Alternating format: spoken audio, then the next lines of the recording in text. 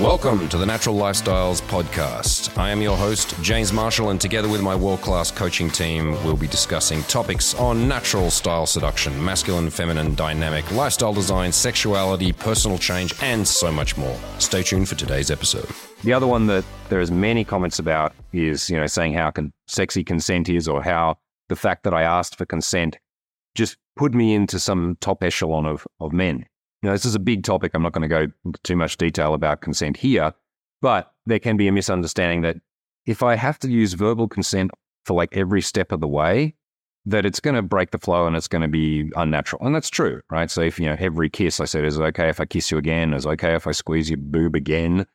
All of those kind of progressional points, it's not really realistic. And yes, it can be really unsexy, but it is important to be able to use verbal consent at the beginning of play, right?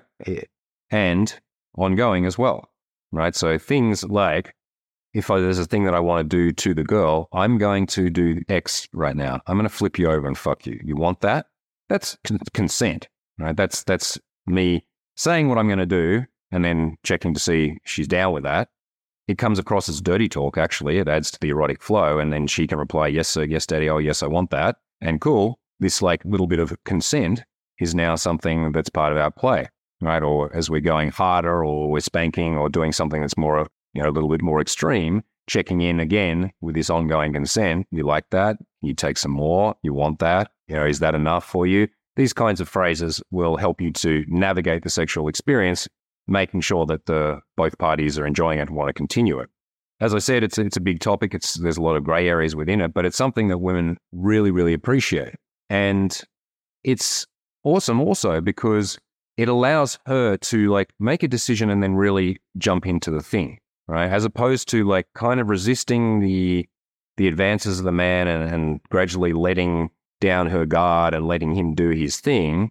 It's like getting her to enthusiastically be involved in this as well, right? So at the beginning of this, I say, do I have your consent? And she says, yes. Now she's an active participant in it. Now she's, committed herself to this thing. Now, of course, she could change her mind at any given time.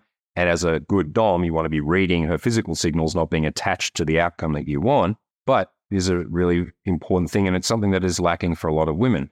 And it can lead to not good stuff, lack of communication, can lead to disconnection, can lead to awkwardness, can lead to things happening which shouldn't have happened because one party or another, usually the woman, wasn't into it. And we all know where that can go as well.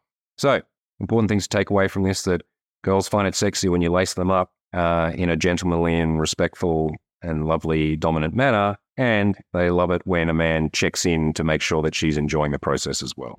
I don't want to have sex for 3 minutes. Why would I want to do that? If that's your idea of sex, you're yeah, I just want to fuck her and come quickly, then leave this channel. I literally cannot help you if you think that that's okay. And that is the preferential way to have sex, that it's just about you getting a woman's body, fucking it and coming, then you're always going to be a lousy lay. Always. And women won't stick around. 2.1 mil views on this one about men not lasting or wishing to last more than 3 minutes. A lot of kind of, let's say, immature comments from men on here, if we both come quickly, I'm a busy man, got to be efficient in time management, call being efficient, mate. When you say 3 minutes, it sounds bad. Say stuff like 180 seconds, that sounds like a lot. 1,500 likes from the dudes, I guess. And then there's a lot of comments from guys, okay, so that's dudes who are like, yeah, I'm a 3 minute man. I guess they're trolling, I hope so. But then you have a lot of guys who are basically talking about how they wish they could last longer. I wish I could last longer too, but it's too good. I don't want to, but the problem is the scarcity of it. Yeah, that's an issue when, you don't get sex often, then you get it and it's over quickly. What if that's all I've got with a broken heart emoji? All right, so I feel for everybody in this situation because we have circumstances where women are experiencing men lasting a very short amount of time in bed. And as we've looked at, it's just not enough. Right, 3 minutes of penetration and some cursory amount of foreplay is going to be a disappointing sexual experience for almost every woman on the planet.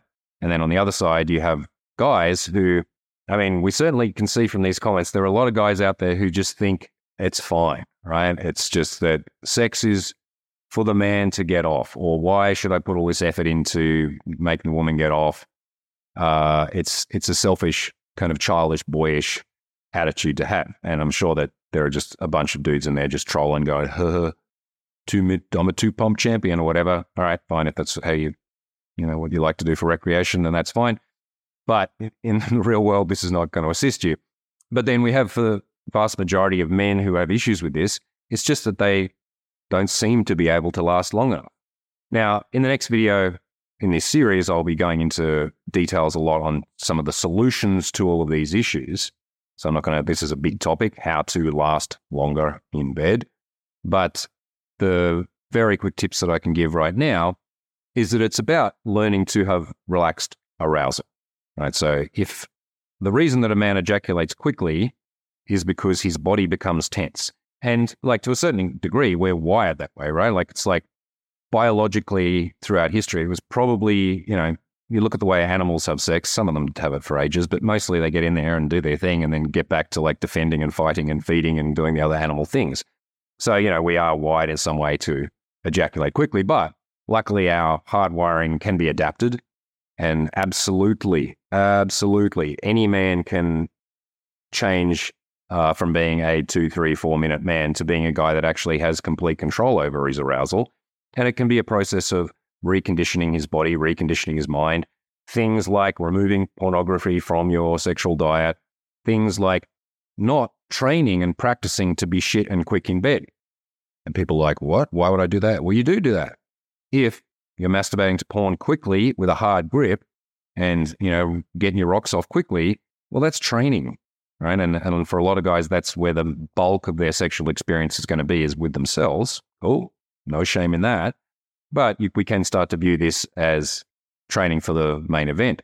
So being able to actually slow down, to be able to use a more relaxed grip, to be able to deepen your breathing. There's a whole bunch of other techniques that can be applied, but it is something that requires a man to go through a process of self-knowledge. Right? In the same way, if common issue that women have is that they're not able to orgasm, or they're not able to orgasm with a partner. They can only do it when they're by themselves. And so for them, they will have to go through, with or without a partner, a training period to understand their body, their arousal, their anatomy better. And it's the same thing for a man. Every man knows how to knock one out, as we might say in Australia, or jack off or whatever. Everyone knows how to do that. But have you learned how to do that in a way that's actually going to elongate your pleasure and stamina, or are you training to be shit in bed? And do you care? Because if you don't, as I said in this video, you'll always be a lousy lay. And women don't stick around with men, usually, if they have options, who are crap in bed. The best way to keep a high-quality woman in your life is to treat her good and fuck her better. And then she's going to want to stick around, because the bar is unfortunately very low, and very few men can last longer than a few minutes, and very few men care to learn how to do that.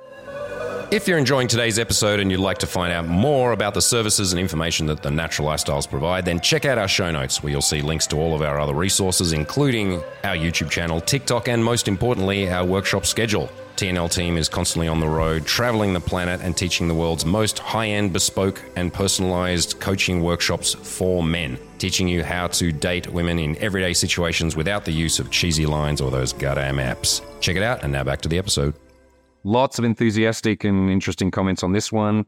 There is boiling in the subconscious of most women far more complex fantasies than most men ever have, because men's fantasies are like, I'd like to have sex with a hot girl easily, and maybe 2 at a time once in my life. Whereas, women have like complex fantasy structures, often like sewn in with childhood conditioning around taboo, around things they're not supposed to be doing, yet they yearn for. And so like a good dom has the ability to create a safe container for that to be explored in a way where there is no judgment and there is no danger and there's no consequence. And so you can play through the sequence of the scene or of the fantasy or whatever, and at the end, with proper aftercare, it's sealed, let's say it's finished, and then she goes back to being herself without any residual like, oh, did that guy think I was a or like, should I have done that, or that kind of thing, which often women do experience. I haven't experienced this, sadly, but it feels true to me. I've seen 3 videos of this guy, and I firmly believe he is the only man who is allowed to mansplain anything. Don't get triggered, dudes, but they like when I mansplain and others not. The first man I've ever seen talking about female fantasy and desires with any kind of depth or intelligence,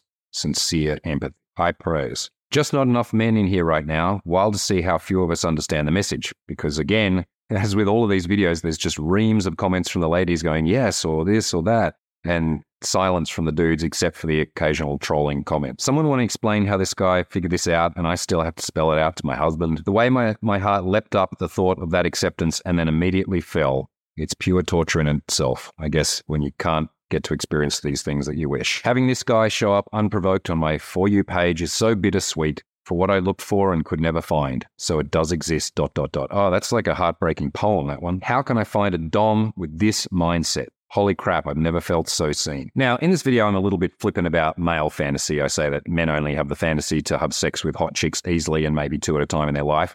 Is that true for you? No, of course, men definitely have fantasy structures as well. But definitely women's internal fantasy worlds tend to be deeper, more mixed in with things like taboo, childhood conditioning, fears that can also be related to eroticism. And then there's this underlying hum of the common desire, not every single woman all the time, but the common desire for a woman to be dominated or led into a fantasy space by a man. And what's coming up in this clip is a lot of women are resonating with this. They're like, oh yes, boiling in my subconscious, there is all these fantasies. And I do want to express this in a place where I feel safe and not judged. And that's really the role of a healthy dominant, right? It's not, and there's lots of misconceptions about BDSM and dominance. Again, I'm not referring to, it's always dungeon masters with whips and chains and leather clad and screaming abuse. That's a type of dominance. A lot of women just are not into that. But they do have fantasies that they would love to play out with a partner, but it's so difficult and so rare for them to find a man who has the skill and the empathy to do this. All right, so I mentioned creating a scene, which is your job as the dominant, is to create a container where the woman feels that she can relax into and she can actually express the underlying fantasies that she has without all of the external worries that she often has to deal with in terms of being judged by society or other men, to be worried about letting something out that then the man might think is weird or slutty or too kinky or make some definition about her mental health from or whatever. No, the role of good dominance is to hold space for someone to be as they are, right? To lead them into a place where they can express what they have otherwise been unable to express. And then you notice at the end of the clip, I talk about sealing it off with proper aftercare.